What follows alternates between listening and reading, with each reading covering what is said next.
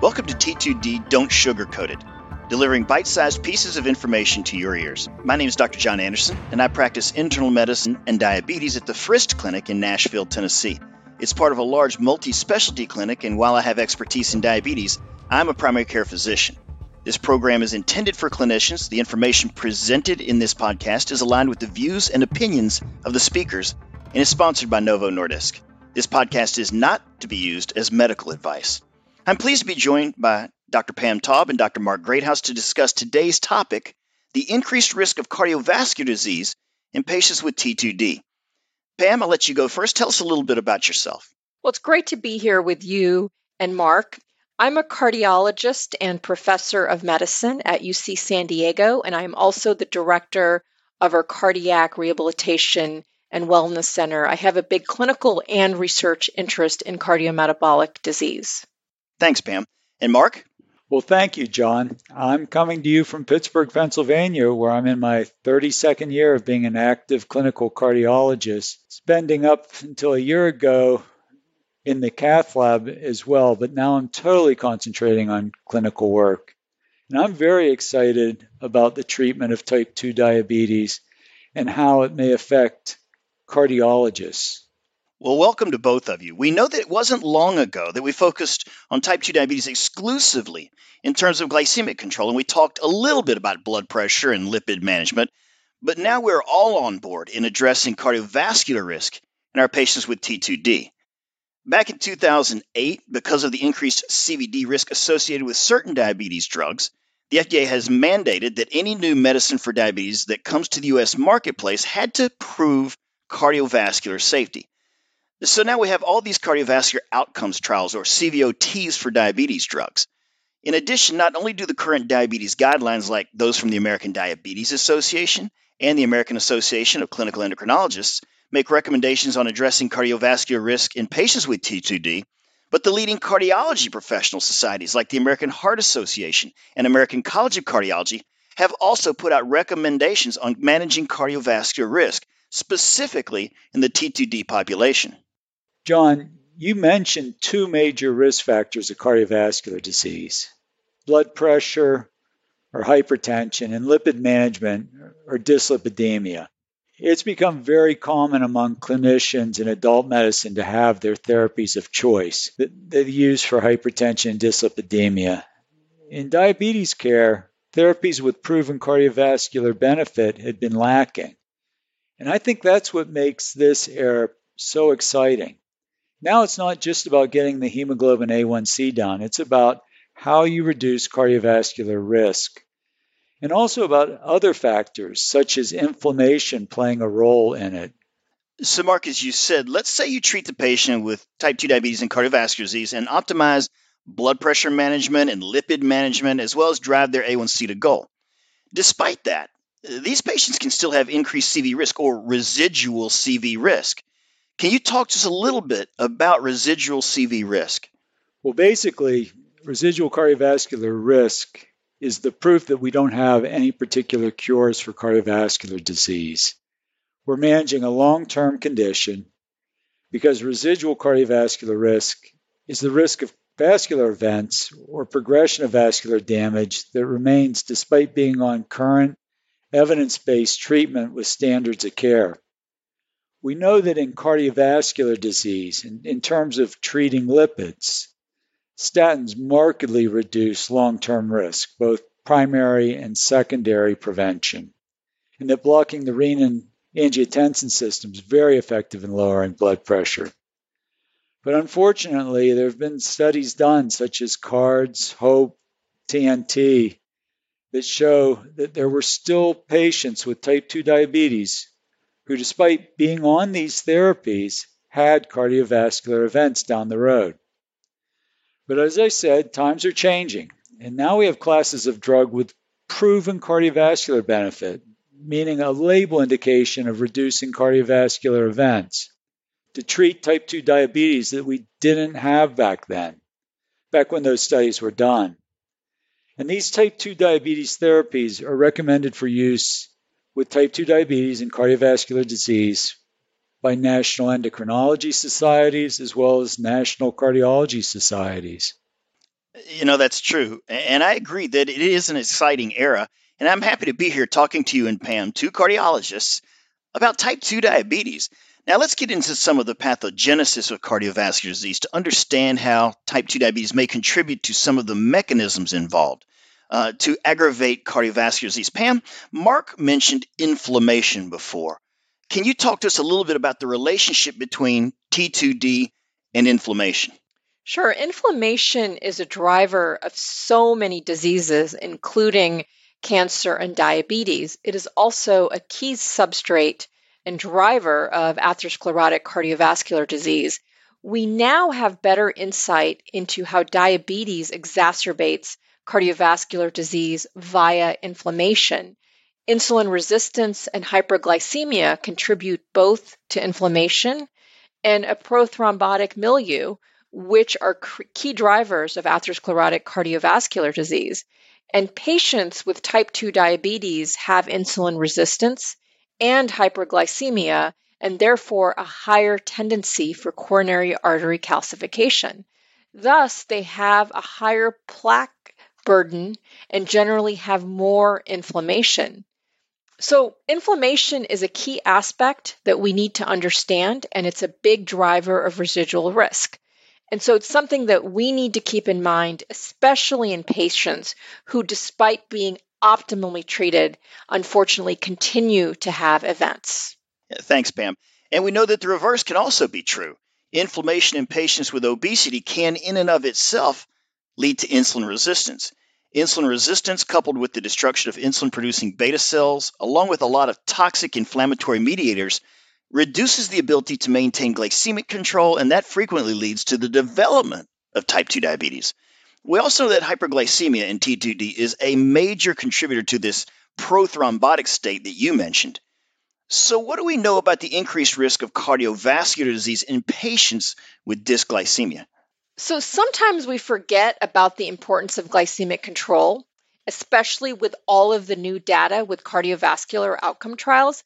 But we still need to remember that glycemic control is very important, especially in the prevention of microvascular disease.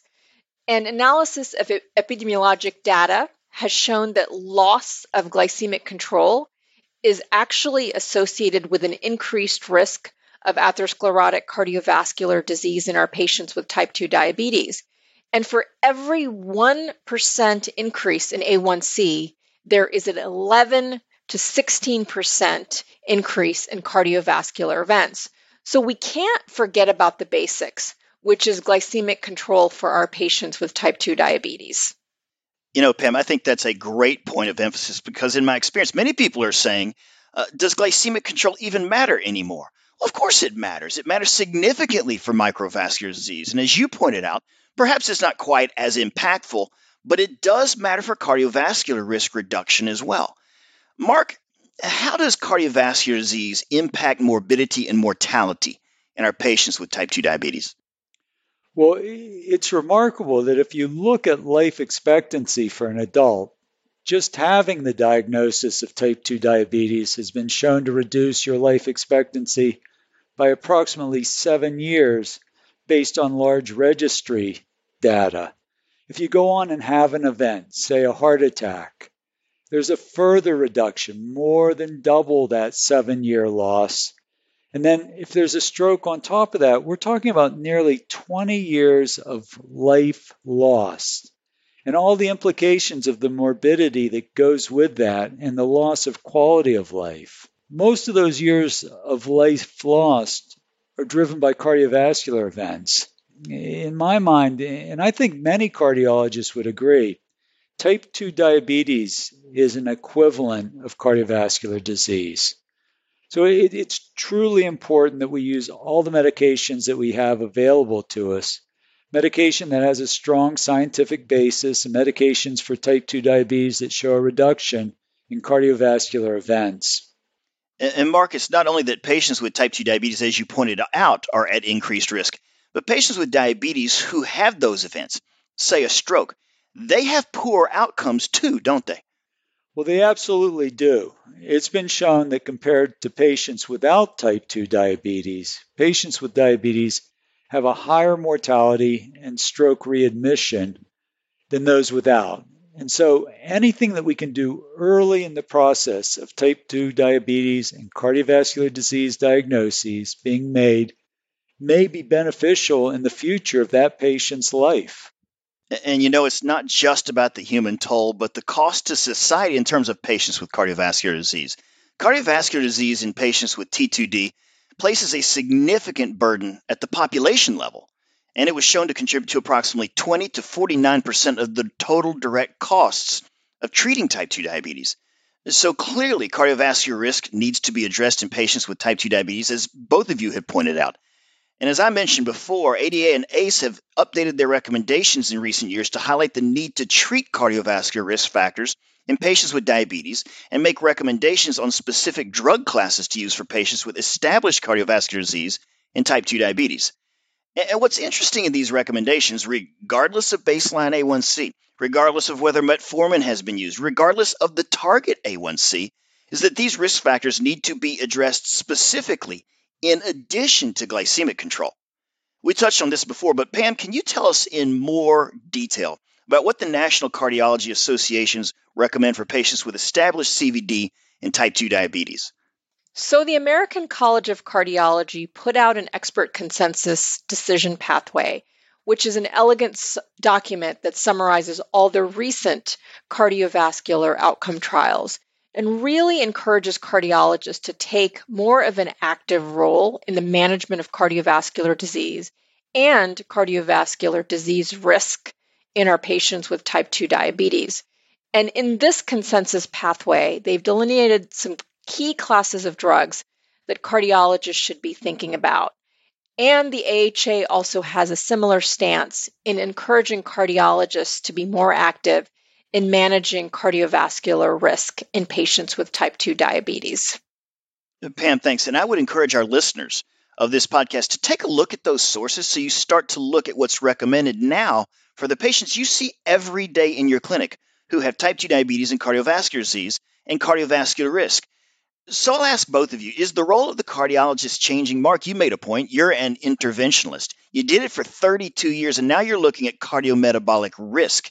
Is the role of the cardiologist changing?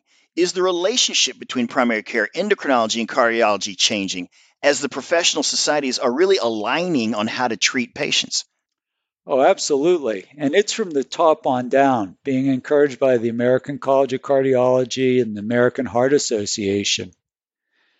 I mean, if you look at it, healthcare in the United States is not a perfect system. People are entering for care at different points with different people in charge of their care, and it's just impossible for all the primary care physicians who want to be actively taking care of them to get to all of these patients. I look at my role as being ancillary, identifying patients who I know have or who are at high risk for cardiovascular disease, who also have issues with glycemic control. Not so much to get the hemoglobin A1C down to a certain level, but to make certain that they're being treated with the medications that can further reduce their residual risk. Again, we have the patients on their statins, ACEs, and ARBs, and they could still be having cardiovascular events. Now, of course, we have to make sure that lifestyle modifications are adhered to as much as possible. But what if that's not enough? How can we further reduce it? Well, if they have type 2 diabetes that's active, we now have therapies that fit right into that protocol. And Pam, it really is about treating the patient who's sitting right there in front of you and trying to sort of break down those silos, isn't it? John, elegantly stated, and I absolutely agree with you. It's about breaking down those silos. And to add to what Mark said, I know this goes against some of what we've been saying, but in my view, the role of the cardiologist hasn't fundamentally changed. Our goal is, as ever, to prevent and treat cardiovascular disease. But what has changed is that we're more empowered with more tools in our toolkit to reduce the risk of cardiovascular events, specifically in our patients with type 2 diabetes and cardiovascular disease, especially with some of the cardiovascular outcome trial data that has shown CV benefit. I also think this is going to change the communication between those taking care of the people with type 2 diabetes and the cardiovascular specialist. Whether it's a mode of communication, shared electronic messaging through email, or even just picking up the phone and identifying the opportunities to improve patient management when they present themselves. For more information on the guidelines discussed in this podcast, please visit pro.aace.com, professional.diabetes.org, professional.heart.org, and acc.org. Pam and Mark, thank you so much for being a part of this podcast today and for taking time for this important discussion. And I want to thank you for joining us for this podcast, T2D, Don't Sugarcoat It. Please join us next time. I'm Dr. John Anderson. Thanks for listening.